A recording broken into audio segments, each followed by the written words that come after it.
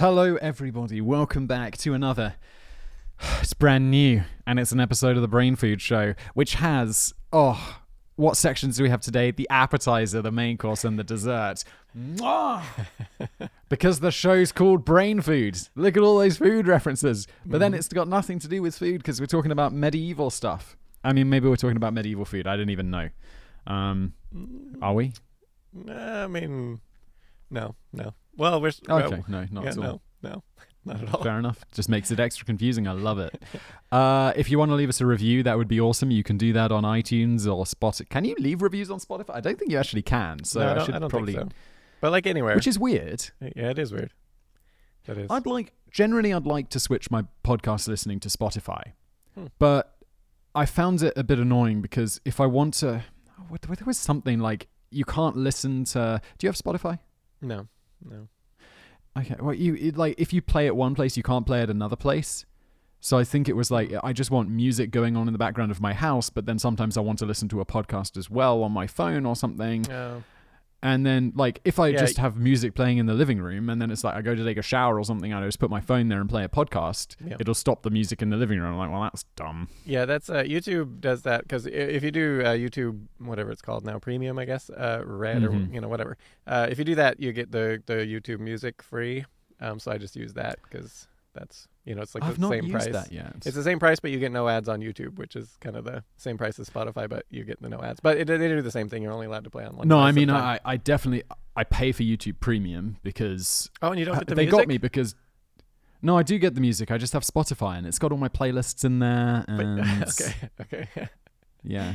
Yeah. Also, it's like $7 or somthing. Yeah, I mean, it's not a lot. I don't want to say I'm a baller, but it's not breaking the bank. No, yeah, totally.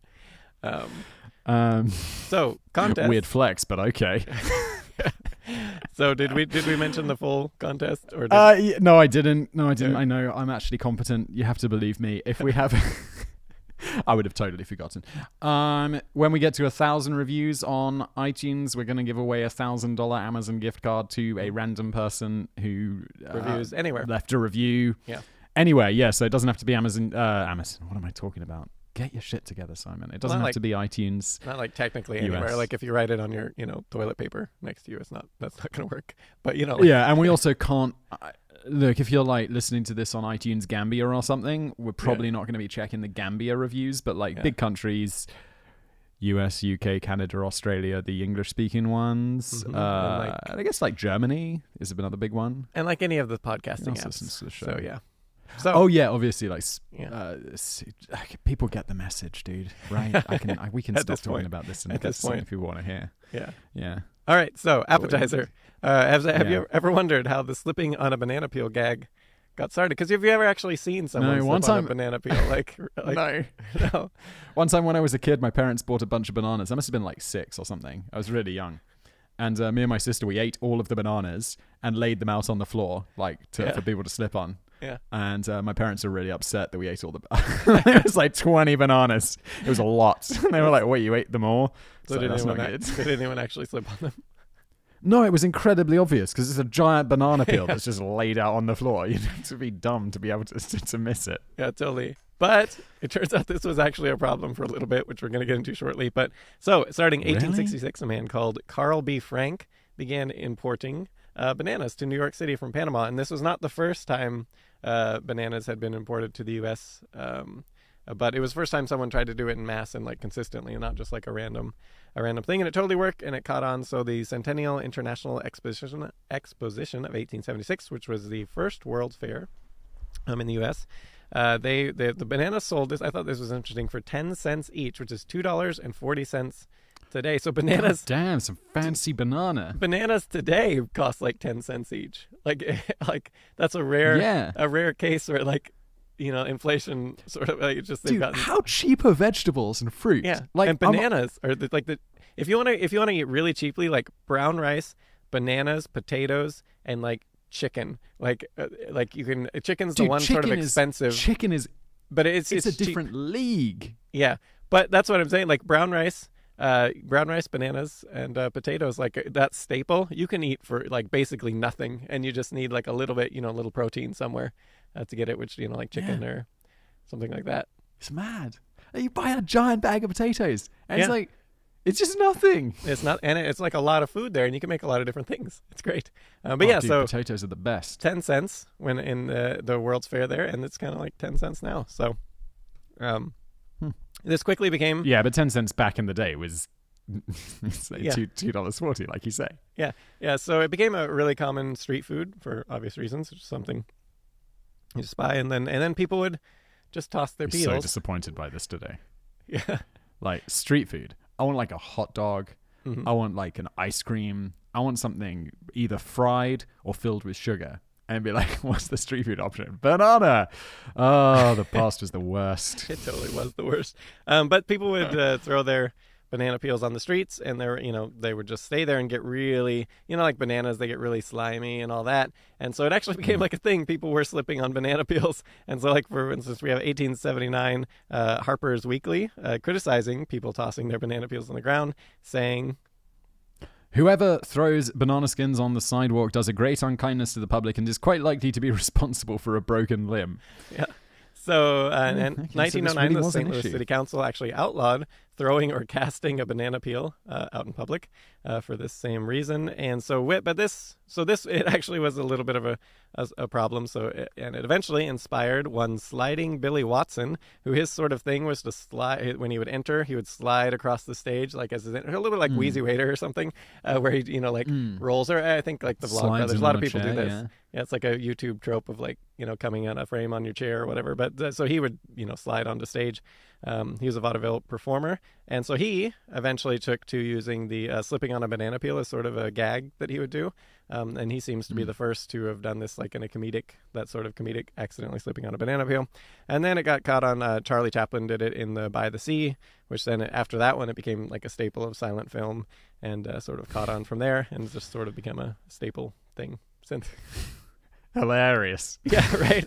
Totally. Yeah. So, I mean, sometimes I hear, like, you see jokes from the past or whatever, and it's like, okay, yeah, that's pretty good.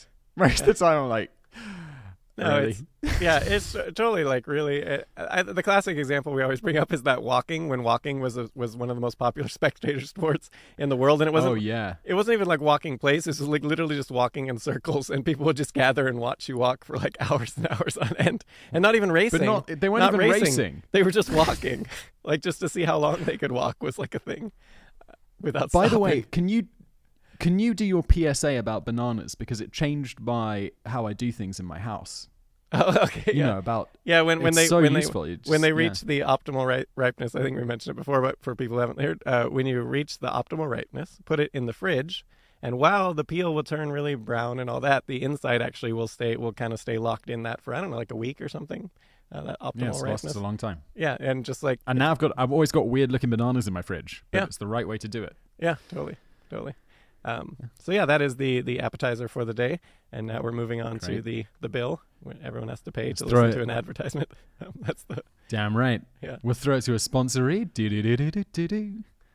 Guys, are you using NordVPN yet? I've mentioned it a few times on this show. NordVPN are a regular, loyal, trusted and loved sponsor of the Brain Food Show. And, well, if you're not getting it yet, there's an extra reason to. I mean, we had the same offer last time, but if you haven't done it, that offer is still valid. You can get 68% off, which makes it just $3.71 a month, which, I don't know, that seems pretty cheap. That seems like a pretty good deal for saving your ass online. Like, what do I mean by saving your ass? Well, people get their stuff hacked. People get their identities stolen. People, I don't know, there's hackers out there. They're probably Russian. At least, it seems to be always what you read in the media. The Russians are hacking something. Well, don't let them hack you. Don't let them steal your identity. All of that stuff. Protect yourself with a VPN. What does NordVPN do? Well, they let you access thousands of servers in different countries around the globe, hiding what you're up to. But also, imagine that you're using a streaming service like Netflix, and you're like, I have watched everything. I don't think that's possible. I have watched everything I like on Netflix US, and I'd like to see what they've got on Netflix UK. Maybe they've got, I don't know, Maybe Doctor Who's available on both. But I don't know. There are shows. Just fire it up and you can see, oh yeah, there's this. This wasn't there before. That wasn't there before. You get other options because there's like licensing deals. So like the company can only put them out in specific countries. But you use a VPN. No worries. Get that extra content. Stay secure online. NordVPN.com/BrainFoodShow. That'll get you 68% off. $3.71 a month. And if that's not a good enough deal, they throw in an extra month for free because, well, why not? NordVPN.com/BrainFoodShow, and let's get back to the Brain Food Show. Do. So that was thank you to today's sponsor for letting us do this fine show, and thank you for not skipping it. Or if you just skipped to this point, well, yeah. It's like a person who's like dying and dashing, like you just. But yeah, so, except not a crime. Not a crime. No, not a crime, I suppose. It just hurts my feelings. Yeah. Do they want you to? Do they want you to still be able to afford your Spotify and your YouTube Premium? Like, dude, exactly. How do I keep up this lifestyle? Yeah. No, but it is true that actually the podcast and all my potatoes. The podcast does actually need to be really like genuinely profitable at some point for us to continue indefinitely. It's always helpful to support the sponsors. So today, what are we talking about today? For the main course, we're going to talk about court jesters and what it was like to be. What was it actually like, life of a court jester? And then for the dessert, we are moving on to what it was like to be an executioner in medieval times. Like, what was the reality of it versus sort of the Hollywood or popular perception.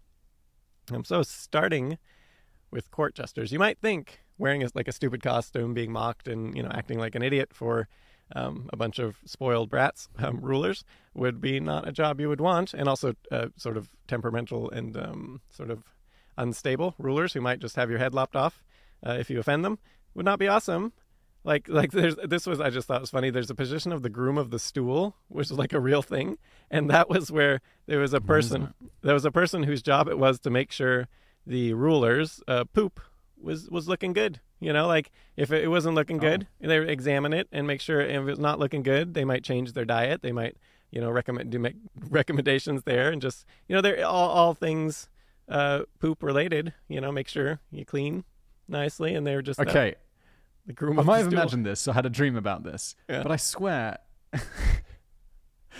I had a podcast advertisement from some podcast or something about a company that you ship your poo off to, and they will analyze your poo for you. Sort of like Ancestry DNA, except for your poo. Well, this is interesting because people... Wait, have you heard of this? No, I have not. But it's interesting because people talk about, so why would aliens do, anal probes? Like, that's a thing, like the trope with aliens, like abducting people and doing anal probes. But that is the perfect thing to do because you're extracting the poop, and so you can examine what have they been eating, what's their diet, and you can tell a lot about their health. From this, you can there's you got the all the dead cells in there you can examine. Like, this is actually a thing. Like alien abductions would actually be a good idea to do. Dude, no. If you're some magical alien species that has come God knows how many light years from like Alpha Centauri or whatever, and you're coming to our Earth and you're going to examine us, I don't think they need to go up your butt. No. They're going to have not the technology. Necessarily. But what if they don't want to stick around? It's a big universe they're exploring. What if they just want to stop by for a couple days? And the quickest way is to go up someone's butt. Yeah. Well, they can tell a lot about... Solution. When you look at animals, if you're studying animals, you study their poop to see all sorts of things about them. Okay, so just go get it direct from the sewage. Yeah. Then you'll get a much more broader spectrum as well. You'll find out we're all on drugs. It's nearly as fun in horror movies and stuff. It's much more terrifying. Yeah, dude. Okay. Yes, exactly. Thank you. Yeah. There are no aliens abducting us and going up our butts. Yeah, you wouldn't think so. But we did a whole video about Project Blue Book, right? That was that was a great one. Yeah. That was actually that was fascinating. We should make that into a podcast episode somewhere because I actually thought that was super fascinating. It was the study of where the government, the U.S. government, hired someone to actually look into it and gave him full access to all records, basically. Proper academic. Yeah, top secret records. Everything. He had everything, and his job was to find, because the military was concerned that there might actually be aliens, and they wanted to be, make sure. So he looked into everything, and that was a good one. spoiler alert, his conclusion was Yeah, it was there like- are no aliens. No, yeah. I mean, there are definitely aliens, but they're Yeah, just yeah. not on Earth looking up our butts. Yeah, no, yeah. Like the odds of there not being aliens is just like it's forget about it. There's like trillions of planets out there. It's not just Earth. Like The fact that it seems likely there was once life on Mars, Yeah. and it seems possible there's Yeah. also life in Venus's atmosphere. yeah. These are 2 planets in our solar system. Well, and even if there wasn't, just the sheer odds of there not being anywhere, it just doesn't make any sense. It makes no Yeah, sense. So, no, it's- no, the universe is like teeming with life. It's just they're probably not anal probing us. I know this is off topic, but I'm just so hoping, I really hope that within my lifetime, whether it's ancient life on Mars or whether it's something Yeah. going on Venus, I really hope they get some samples because I desperately want to know if they have like DNA like us, whether, like the universe is built on the same elements, right? I want to know, is alien life, does it operate like DNA? Is that how it works? Or is there some completely other system for how life develops? Is there another way for life to And develop? like people always talk like Star Trek. Oh, I mean, obviously they all have to be like human, like for the actors, but like it actually makes sense that they would have these bipedal or like a quad, like the people, because you need to move around. So most life is going to have like legs or like dogs. For or sure, and these something. things have evolved independently. Like Yeah. eyes have Yeah. evolved in different species entirely independently of each other. So there's actually a great likelihood that they would be like you'd have these things that look fairly similar, like and sure like you have lots of different types, like the environment might be different, so you have like fish and stuff, but like at the end of the day there's going to be these similarities to life, some form of life that's on Earth probably. Yeah, in dude. most I cases. mean, you look at a dolphin. It's crazy different, but it's also crazy similar. yeah, exactly. But yeah, I hope so, aliens look like dolphins. So we should jump into what are we actually talking about? The groom of the stool. That's how we got on this. So what about being the court jester? And it came with a slew of perks.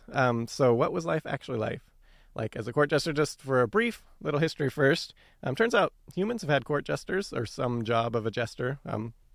Pretty much seemingly as long as humans have been humaning.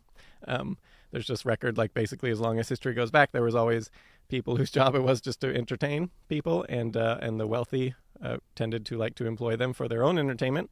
So like you have like, It's like today's YouTubers. yeah, it was just they wanted to be entertained, and the rich could hire their own private ones, and then other people just got the the mass entertainment. So so you have like Egyptian pharaohs, first emperor of China. All these, there seemed to always have been some form of that, but the position matured over time. So we get to the actual medieval time stereotype. So we did have these jesters who they tended to be called fools or buffoons, rather. The jester name didn't come about until the 16th century, from the Anglo-Norman gestur, meaning storyteller. Was where that name came from. But so there was 2 popular types. One was the licensed fool, and then the natural fool.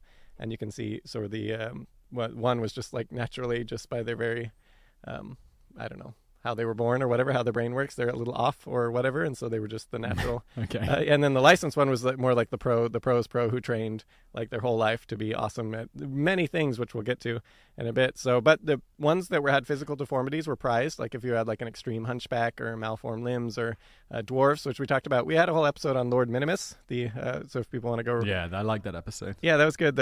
I think we titled it the Renaissance Dueling Dwarf or something like that. Lord Minimus. Sounds similar, yeah. I mean, if you search Lord Minimus, there's probably not 100 videos on YouTube about Lord Minimus. Yeah, or I mean, the podcast. I think we have like 60 or 70 episodes, so people might have to. Yeah, but if back you to search Lord Minimus, I mean, Yeah, it's yeah. not going to bring up every episode of the podcast. It's going to bring up the one about Lord Minimus. Yeah, so the license. I mean, unless something really went wrong with your YouTube search. yeah. I searched Lord Minimus, and all I got were videos about flat Earth. Well, It's different. weird. Depending on the website, Lord Minimus might come up with something quite different. But so licensed fools. So what did they wear? And actually, the sort of the stereotypical view is actually not that far off. So you have like they might wear like a monk's cowl or like a patchwork thing, and they also have that colorful fool's hat, that stereotypical thing, which actually. If people are wondering why that hat, and it's supposed to model donkey ears, and sometimes they would also wear a donkey tail as well, just sort of like complete the look. So they just sort of dressed oddly for amusement, basically. So I mean, the medieval times, like in my mind, generally quite bad. I Yeah. think this would be a laugh. Like it would Yeah. be quite good to be the fool. well, and these Like you get to. yeah. These people were and you get to get skilled. away with all sorts of shit, right? To a certain extent. You had to be tactful to some extent, especially because you got to deal. You remember you're dealing with spoiled That's rats. where I'd probably get my head chopped off. Yeah. Yeah. I'd But say something and I'd think it's funny, and then they'd take it too personally, and then I'd just be executed. No, And that- I'm like, that was the thing. no. Yeah, so they did their job description. Like the license fools were really skilled. Like, so they had to be really quick-witted. Obviously, that's but they had to be good at performing drama, reciting poetry and stories, and memorize these things. So they had to be able to do it on command, like and sing songs, perform acrobats, all this stuff. And key here is they also had to change their routine over time to continue to entertain. You can't just do the same thing all the time. So, but so all this, they were also in charge of cheering up, the king, or whoever they were working for, the duke, whatever. And they also sometimes had household tasks, like running messages was a common one they would do. And unfortunately, they also were typically the ones to deliver bad news to the ruler. They would be the ones just because they try to make him laugh, or this sort of thing. We have an example later that's actually pretty funny of one. We'll get into a specific jester, but they were ideal for running messages also because they tended to be around the ruler like all the time and around all meetings and stuff. So they were already intimately aware of everything. So they could be sort of trusted with, they already knew the stuff in the messages. So they were good for that. On battlefields, they also carried messages and were, functioned as entertainers for the troops to sort of boost morale and everything like that. Licensed fools, they had to be, they were very smart, quick-witted, all that, very talented, and had to continue training for a lot. Natural fools, on the other hand, didn't necessarily have to have that, although their job description in general was about the same, but they were just sort of naturally good at it by their very nature. Maybe they have some sort of, mental thing going on, and and all of these also should mention, they were prized for their speaking the truth, but again, they had to be careful sometimes, like the unbridled truth, so the ruler could sort of trust that what they said was, they basically job was to tell the ruler when they're being stupid, but you can't, you had to be tactful about it if you didn't want to get in trouble. So we have a natural fool. Let's get into specific examples. Get in trouble. Get your head chopped off. Exactly. So a natural fool, we have William Somers. He was a King Henry VIII's, he replaced the previous natural fool Sexton, who was gifted to the king by Cardinal Thomas Wolsey. So just like gifting these people, which we kind of got into with Lord Minimus, that sort of thing. But Somers was a natural fool, but it's not really clear what his mental deficiency was, because he was noted as having all these like very quick-witted, very good at satire. So the natural fools are the ones who look weird. The licensed fools are the ones who are more like a comedian. Well, the natural fools were actually, both of them, if you looked weird, you were prized for that. The natural fool was the one where it's more like a mental thing. Like it was, they had like some sort of mental issue that just made them naturally amusing to people. More like laughing at you type thing instead of with you. Yeah, exactly. But in his case, he was known for quick-witted, good satire, a very close counselor to the king, who the king really respected his opinion. But for some reason, he also couldn't seem to take care of himself at all. He had to have someone actually take care of his day-to-day stuff. So some people suggest maybe he was autistic, like pretty far on the spectrum. So maybe had some of this, but struggled with some day-to-day things or something. But nobody knows why he was considered a natural fool. But so we have some of his many antics. We have a couple examples. So the 17th century account by comedic actor Robert Armin. So he was at one point the king's juggler, Thomas, apparently. Somers sauntered in with milk while the juggler was jugging, and he had a bread roll as well. And then Somers sang this song. I'm not going to sing it, but this bit, Harry, I give to thee, and this next bit must serve for me, both which I'll eat apace. This bit, madam, unto you, and this bit I myself eat now, and the rest upon thy face. At which point he chucked the milk in Thomas's face. Yeah, okay. And ruined his performance, and everyone thought this was quite amusing. So Somers also, he was so prized or favored by the king that he actually appeared in a family portrait of 1545 of portrait Henry VIII and his family. And so that included the king, his one of his wives, Jane Seymour, his daughters, Mary and Elizabeth, his son Edward, and Mary's own jester, who is Jane the Fool. This is an interesting thing. Women jesters had basically the same status, same job description, same abilities. They could mock the rulers. Like basically, there was no difference between the men jesters and the women. It was like completely like which is a rare profession back then, where it was like the same, the same skills, same everything, same rights or whatever between the two. So Jane the Fool was also considered thought to have been a natural fool, just like Somers, and so but they both appeared in the family photo. So. That's got to be quite an honor, like back in the day. Mm-hmm. Yeah, but illustrating sort of the danger of being a jester, even a natural fool, which, so Somers is highly beloved by the family as he was. A few different occasions, King Henry VIII became so mad he threatened to have him executed.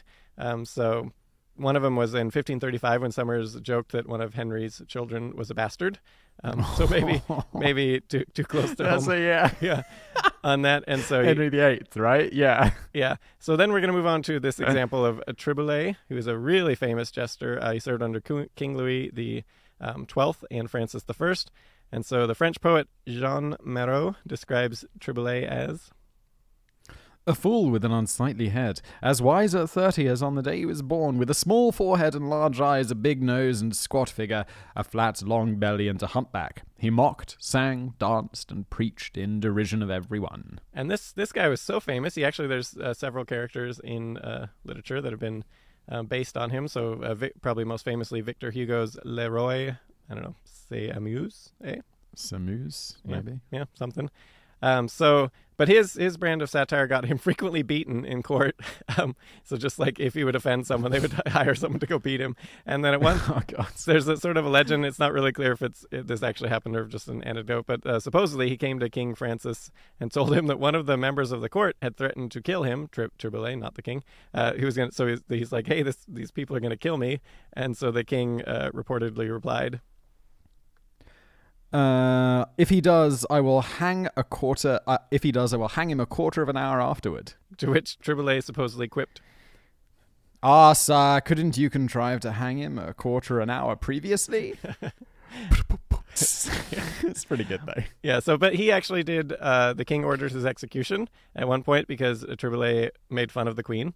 It's not really clear whether this is just an anecdote that has come over time or just something. I mean, it seems like in line with what his quick wit and stuff. So, because of his good service, the king. I'm glad we make all our stupid jokes on the internet. Yeah. Because people aren't going to beat us up. Yeah. Like judging by some people on Twitter, I'd be like, wow. I'd definitely be getting beaten up if this was just a room where we all got to talk to each other. Oh yeah, or YouTube comments too. Like this. Don't even go to YouTube comments. It's not even worth it. Yeah. Jeez. The first day is really good. Usually, it's really over time. Like it just degrades into, not worth ever looking at. But so in any event, so the king orders his execution for insulting the queen, but he says, because of your good service, you can choose your manner of death, and that part seems to have happened. It's with the response. Thanks. His response is the part that's not clear if it's a legend or not. But so Triboulet purportedly told the king, "Good sire, for Saint Natutia's and Saint Pansard's sake, patrons of insanity, I choose to die from old age." Yeah, that's pretty good. Yeah, that's good. So apparently this amused the king so much that instead of killing him, he just had him banished. Hey. Yeah, it was an upgrade. So all that said, a good gesture is expected to... Do you like how I'm doing your job? Because I know where we are in the notes. Yeah. Okay. Yeah. So a good court jester is expected to help their master see folly in their plans. Yeah, so that they're making or actions. That's the job of the jester. Yeah, and as mentioned, breaking the bad news and all that. So we're going to have an example of that. So 14th century, legend has it, King Philip VI of France was given the news that his fleet was destroyed by the English in the Battle of Sluys, maybe, by the jester, who said... "The coward English, the dastard English, the faint-hearted English." So then the king responds, "Why do you abuse them?" To which the jester supposedly stated, I feel like we're doing a table read. Yeah. Because they would not jump out of their ships into the sea as our brave Frenchmen did. Yeah, so the French. What did they actually get paid for this. And this actually varied. Some of them didn't have salaries at all. They were just sort of their upkeep.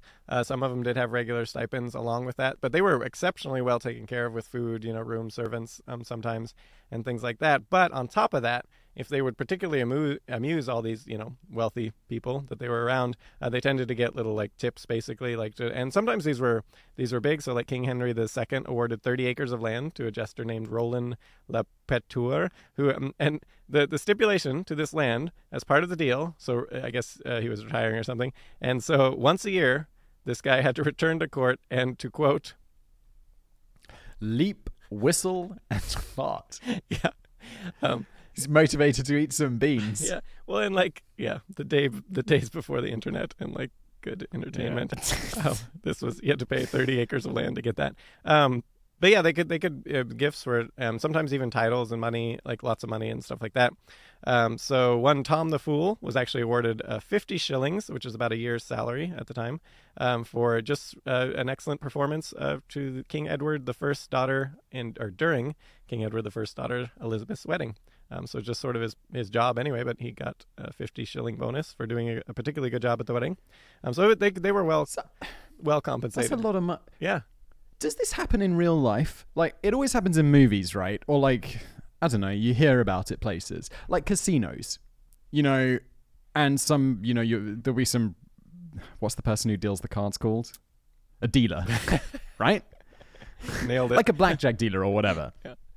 And in the movies, they'll be like in James Bond or whatever, and to be like 50,000 to you, Mr. Bond, or however it works. Yeah. I don't know.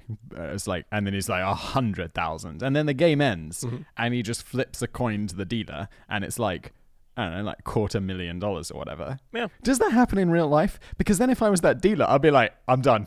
Yeah. I'm out. Well, I mean, we had that one story of that rich billionaire from, I think it was Australia, who did that when we were doing the one on the largest bets ever made, right? And yeah, he would do that, like he would tip like 50,000 and stuff like that. And like that, like... Yeah, so what happens after that? Do you get to keep it all? Does some go to the casino? Surely then... Yeah, I'm sure there's different rules, like they divide it all up, or... I think that's probably... But you never hear about someone who's like a blackjack dealer living in like a giant mansion. Yeah, maybe they do. They probably get good tips, but it's not like, it's not so much that you're going to like retire. It's just like, someone gives you like $1,000 tip, like that's great, but it's not going to like change your life or anything. It's just like, that's no, but awesome it would make for the right job. now. Like if that was happening every night. No, I wouldn't think it would be like an every night. It'd be like people who do really well, which the casino usually wins, so most people don't. So, Yeah, that's true. Yeah. That's true. Yeah, so... Interesting. The other way... like waiters in super expensive restaurants. Like, yeah, they you make guys good tip money. like 20% in America for some reason. Like, if you've had like, $20,000 worth of wine or something. Yeah. It's like... No, at the fancy restaurants... Is the waiter keeping that? Yeah, fancy restaurants, they make good money, those ones. It's pretty good. Yeah. I like that. But it probably makes up for like $4 they get paid an hour or whatever. Yeah, in the US, seems insane. Yeah. Yeah. So the jesters could also get good earnings, or I should say, parlay their roles as the fools to great wealth by using. So they're a confidant of the king or the duke or these wealthy people, and so they can sort of work out deals for their family or their friends to get them lucrative deals and like things like this, and then they get compensated. Sort of in the back alley type thing that way. So Somers actually, he got his uncle who was in financial ruin. He got him a deal with the king that sort of saved him. So that's like a thing. And as noted, moving on to female jesters, they had sort of the same powers and stuff. And so I just like this woman had some good examples. So Mathurin the Fool, she was served in the courts of Henry the III and IV, and also Louis the 13th in the 17th century. So she was well known for her she used to dress up as like a stereotypical Amazonian warrior, which we did that video where Amazonian warriors... That's not even a thing, is that? It was like the actual Amazonian... It was like actually seems like it is based on a real thing, but not quite, the cutting the breasts off wasn't a thing. Yeah, that wasn't a thing, but there was this group in the steppes, I think it was, where the women did fight, and it does seem to have inspired this Greek notion of the Amazonian warrior. This group seems to be the inspiration for it, at least, even though obviously it's became sort of various legendary aspects and stuff. But they did the women trained, fought, and also a lot of the elements of the original Greek stories were very similar to this group. But I mean, they just sort of fought alongside their men rather than being like exclusively just like a women group. But in any event, she would dress as an Amazonian warrior was her thing. So shield, armor. She had a wooden sword that was not sharp or anything. But she did at one point. Let's see if I have the. Oh, I'm gonna wait because there's a whole long quote about it. So she dressed this way, and she was known for her extremely quick wit. One story was she was standing or walking alongside the lady in waiting who complained that she didn't like having a fool at her right side, and then supposedly without missing a beat, Mithurine supposedly jumped to the lady's other side and announced to the court, I don't mind at all. yeah. So she also, this is the part I was mentioning with her. So she had this picture, she's in her Amazonian garb, and she foiled the assassination, supposedly, of Henry IV. So the assassin went, and so she encounters this, and he's trying to escape, and this story is recounted in the 19th century edition of Frank Leslie's Popular Monthly, where it states, Mithurine, who was arrested the youth. Mithurine it was who arrested the youth who attempted to assassinate Henry IV on December the 28th. This youth, who had glided into the apartment unperceived, struck at the king with his dagger. Devil take that fool with her tricks, cried his majesty. Mithurine sprang to the door and, barring the passage, prevented the escape of the king's assailant. Yeah, in her Amazonian garb. Kind of interesting. But useful, not just for show. That wooden sword. Yeah. So what happened to the position of the court jester? So when did it go away? So it turns out it sort of mostly died off around the 17th century as theater started becoming a thing and popularized. It's sort of like, again, like as funny as the jesters were and stuff, when you have like popular entertainment that's better, everyone just sort of gravitates to that instead. And a lot of these jesters could have moved to that too because they can make a lot more money and it's a lot less you didn't have to worry about getting your head chopped off risky. As much and offending people. So one of the world's Western world anyways last famous court jesters was Samuel Maggotty Johnson, who worked for the Duke of Montagu, but he also hired his services out at this time to basically anyone, and he even wrote a play in London, and at the behest of the Duke of Montagu asked him to. And so he writes this, and it was so bad, like it just ultimately panned. So if people have seen The Room, where it's popular because it's like the worst movie of all time, and it's so good because it's so awful, and people love it. And this play became that. It was like the 18th century version of The Room, where it's just everyone just hated it, but it was so bad it was awesome. So like as one commentator of it noted, the extraordinary drama of Hurlo-Thrumbo was the talk and admiration of the town. The more curious and more insane production has seldom issued from human pen until The Room. Yeah, exactly. So when Maggotty died at the age of 82, he sort of showing his humor. He requested to remove from his body from the churchyard because he didn't want to be buried next to this woman called Hannah Bailey, who he had frequently quarreled, and then because he stated on the day of resurrection, they'd just be fighting over whose leg bone was whose. And then he actually asked to be reburied in the tomb. This is kind of sweet, actually. Wait, they did it? Yeah, but he had another reason. He had a serious reason, actually, and it's kind of sweet a little bit. So he asked to be reburied in a tomb, which is now in a place called Maggotty Wood. I don't know if you ever heard of that? Or... Never heard of it. Okay. Yeah, so he would... Wait, it's in England? Oh, yeah, of course it's in England. I believe so. Yes, it is in England. So it's and you can Duke and all these people sounds pretty. Yeah. So you can go there, and he just wanted he had a servant girl who was sort of his lady love, and that was her favorite place, so she got buried there. So he wanted to be buried there as well. And so that's the end of the court jester, and now we're going to move on from that. For the dessert of today is the job of the medieval executioner. What was this actually like? In the ballpark of the medieval times, obviously. So what did someone do like as an what was the actual day-to-day life, and how did you get the job in the first place? Maggotty Wood gets a 4.7 on Google reviews. Really? That's by the way. That's pretty good. I feel like I'd heard of it, but I probably haven't because it's up near Liverpool, which is really far away from where I grew up. That's fascinating. You say like really far away because I feel like England the UK is so small, like relative. Yes. Yeah, that's true. I mean, let me see. Because you can drive from like one end to the other in a day, right? Yeah, it's a long day's drive. Yeah, it's 4.5 hours from, and I'd say that's pretty far away. Oh, yeah. Like, it's up near Manchester. You could do it in, I wouldn't drive up there and then drive back the same day, for example. That would be crazy. Honestly, if it's a drive that's over an hour, I'm like, better be staying over. see, I don't know. My dad was a truck driver, so like I'm like, 14-hour, 15-hour day. That's perfectly okay with me. It's okay. It's good. It's fine. No. But yeah. So where were we? So yeah, the job of executioner, obviously, again, the caveat as ever, varied widely across regions and stuff like that. We had the great story of the Ottoman Empire during the 18th century. I think we brought it up here before, but just really quickly, where you could, if you were, Is that the one with the gardener? yeah, the gardener, if you could just beat him, Yeah, there was I also like the that. executioner, and they would hand you the little drink, and if it was the one color, that means you were executed. Whoever decided that you were going to be executed, and once you got it, you could just like sprint, and if you could make it to the walls or whatever before they did, if you could beat them in the foot race, then you could live. And I think like only a handful of people actually managed it. Yeah, the head gardener was really fast. Yeah, and strong, because they were also like bodyguards Yeah. and quite fit and everything. So, and if they got caught, they It's would not just like you're racing Boothby or something. yeah, and if you got caught, they would just strangle you and right there when they caught you. So if you didn't win the race, so.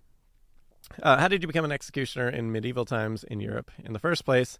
And a lot of the times it was just former criminals, because nobody wanted the job of executioner, and for many, many reasons we're going to get into. It wasn't like a pleasant job to have, just even beyond like if you don't like, if you didn't care about killing someone, it was just an awful job to have for various reasons. So Scandinavian countries, they extensively used former prisoners themselves, and they would also tend to cut off one of the ears or both of the ears, just so they could easily identify. And then you also usually were branded, so everyone knew you were an executioner. Oh. So we have an example of this in Hugo Matheson's, I don't know. What Good luck with that. a book he wrote. Bodil og Galgafogel? I'll go with that. Galgafogel.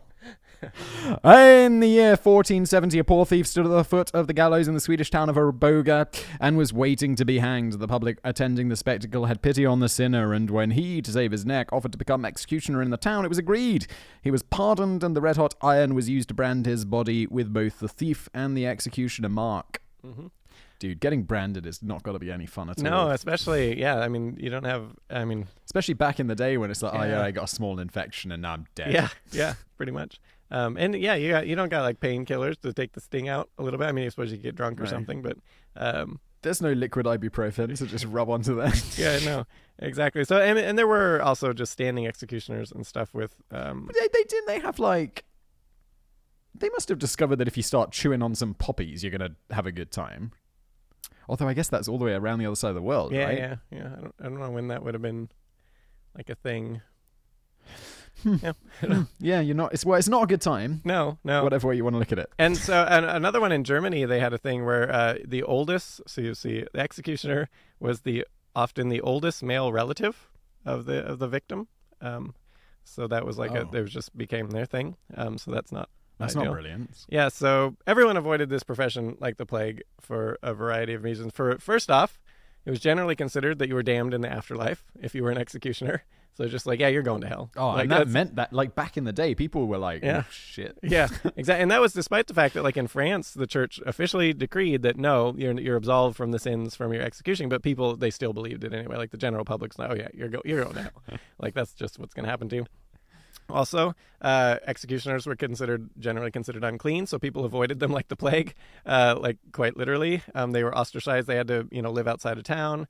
They weren't. In some places, they even had laws against you can't go to a pub, you can't go to these markets, like you can't do any of these things. Like to get around this problem, of course, you still it's like COVID. Yeah, you were basically completely ostracized. To get around that, though, I mean, obviously they still need to get food. So in these places, sometimes they would be given like a tax, so they could tax the local, shops to say, okay, you got to give me some butter. Send it out to me. Okay. So we didn't have to That's go. not so bad. Yeah, but you wouldn't, you weren't allowed to basically interact with society. Like you weren't, and some of them you couldn't have dinner. Like there was laws that like the common folk couldn't have dinner with an executioner. Like, and so you just it was, you were completely, ostracized from society, basically, unless the society that you could interact with were criminals, basically, and people who just didn't care, Well, they're the most fun anyway. Yeah, so yeah, and the only places you could live, if you could live near the town, were often next to like latrines and leprotoriums and brothels, basically, which Dude, is a leprotorium what I think it is? I would assume so. Yeah,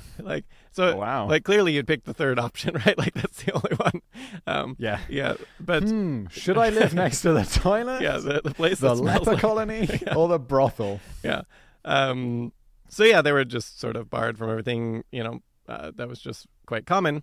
And so, as you might imagine from this, they were kind of executioners could interact with other executioners and then their families. Because, that's the other thing. It's not just you that are condemned to all this. Your family is just as ostracized. So if you have kids, they're just as ostracized and they can't interact with other kids. And so it's just not a good profession that you wanted. Who executes people these days? I guess it's just machines, right? Well, someone's got to press the button it's on often that like lethal injection I feel like machine. it's like doctors and stuff like typically involved, and which it's very. I mean that we have we should probably just do a podcast episode because we've done a few different episodes sort of around that issue of like executions and like the difficulty. So we had like that one on the last meal, which was quite interesting, and on like the last executioners in Britain, that one's really fascinating. There's 3 cases. Do you remember that one? 3 cases that kind of stopped the executions. Gee, this must have been a while ago. Yeah, they were like back to back cases where like the people were like, everyone was like, no, why are we even killing these people? Like that's like, I think one of them, the guy was like clearly innocent. Another one, the woman was like, clearly everyone was on her side and like, yeah, we would have killed him. Like, and then like, yeah. Oh yeah, no, I remember that. Yeah. So it was just like back to back. And then people were like done with it, executions. But yeah. And then the last executioner in Britain. Yeah, we could probably put all that together to a podcast episode. It could be quite interesting. But yeah, it also turns out the executions, because they don't really happen that often in reality, it was hard to make ends meet as it. But so the alternate work that was available to you as an executioner wasn't exactly awesome. So like disposal of corpses, emptying cesspools, collecting taxes from the diseased and prostitutes, which no one wanted to do, things like this. Well, at least you live next to the brothel, Yeah, so it's convenient. Yeah, that's that one. And maybe the latrine as well. Yeah, but from the disease, that's not ideal. So yeah, the interesting one that they did have was doctor and surgeon was like a thing, which doctors and surgeons back then, that type were shunned quite a bit. But because executioners were experts at torturing people, because that's something they also were sort of tasked with as part of their job, they tended, and they were a close-knit community of executioners and their families, they would sort of over generations, because your kids had no opportunity but to be an executioner too, that sort of became a thing. So they actually were really experts in human anatomy, as you might expect over time from that. And so they Grim. Yeah, being like doctors and stuff became a thing. So like we have a very famous executioner, Franz Schmidt, from the 17th century. He was from Germany.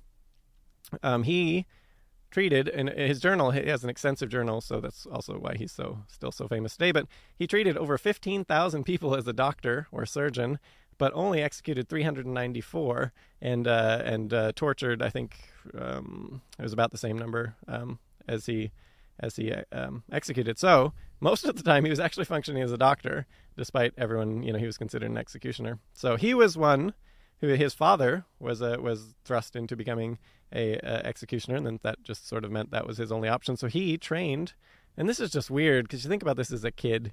He's a kid, and he's shunned by society, and he's trained to torture people, to kill people, like execute them, and that as a kid, and like he would go along with his father and help out with these things. But you'd think that might warp a person, but he was actually known. He's a famous example also because of what happened later. He was such like an outstanding, like, good person, and like people really liked him like over time. So eventually he was able to parlay that to get an audience with someone that's later in the notes, and they basically Nuremberg authorities. Yeah. So at the age of 70 years old, welcome. he was able to get, and he had so many references from the people of his town and like this guy is such a good guy. He's and they released him. So they basically absolved him. So he was no longer shunned by society, and his family name was cleared and everything. So just because he was just so good and job.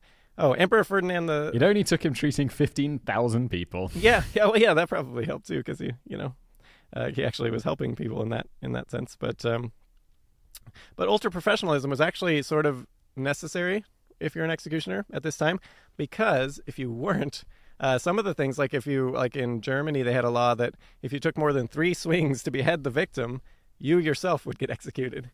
So if you didn't, so you had to perform it. And forget about that. Like if the mob, like if they, so there's always a crowd when you're executing these people.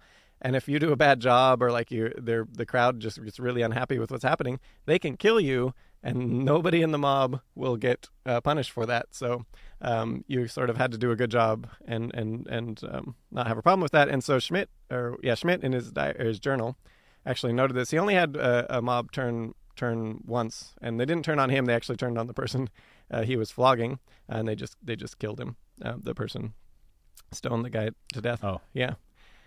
So retaliation from the mob, or retaliation from, like, if you're executing someone and their family is not too happy about it, that was always a risk as well, that they might come after you. Well, it's not like you decided to execute them. Yeah, but like, you don't get angry at the gun. Yeah, and that was actually a way that they could make money on the side a little bit too, was that sometimes the family of them would bribe you to say, hey, could you make this particularly painless, or how about give him some alcohol, like that, so they could make money that way. So yeah, but it was a risk. Like if there was a large group of people who were upset about the execution, they might, if you didn't do a good job on it, they want to see a quick death, very painless. And if you didn't do a good job, the mob, might get upset with you and then just kill you.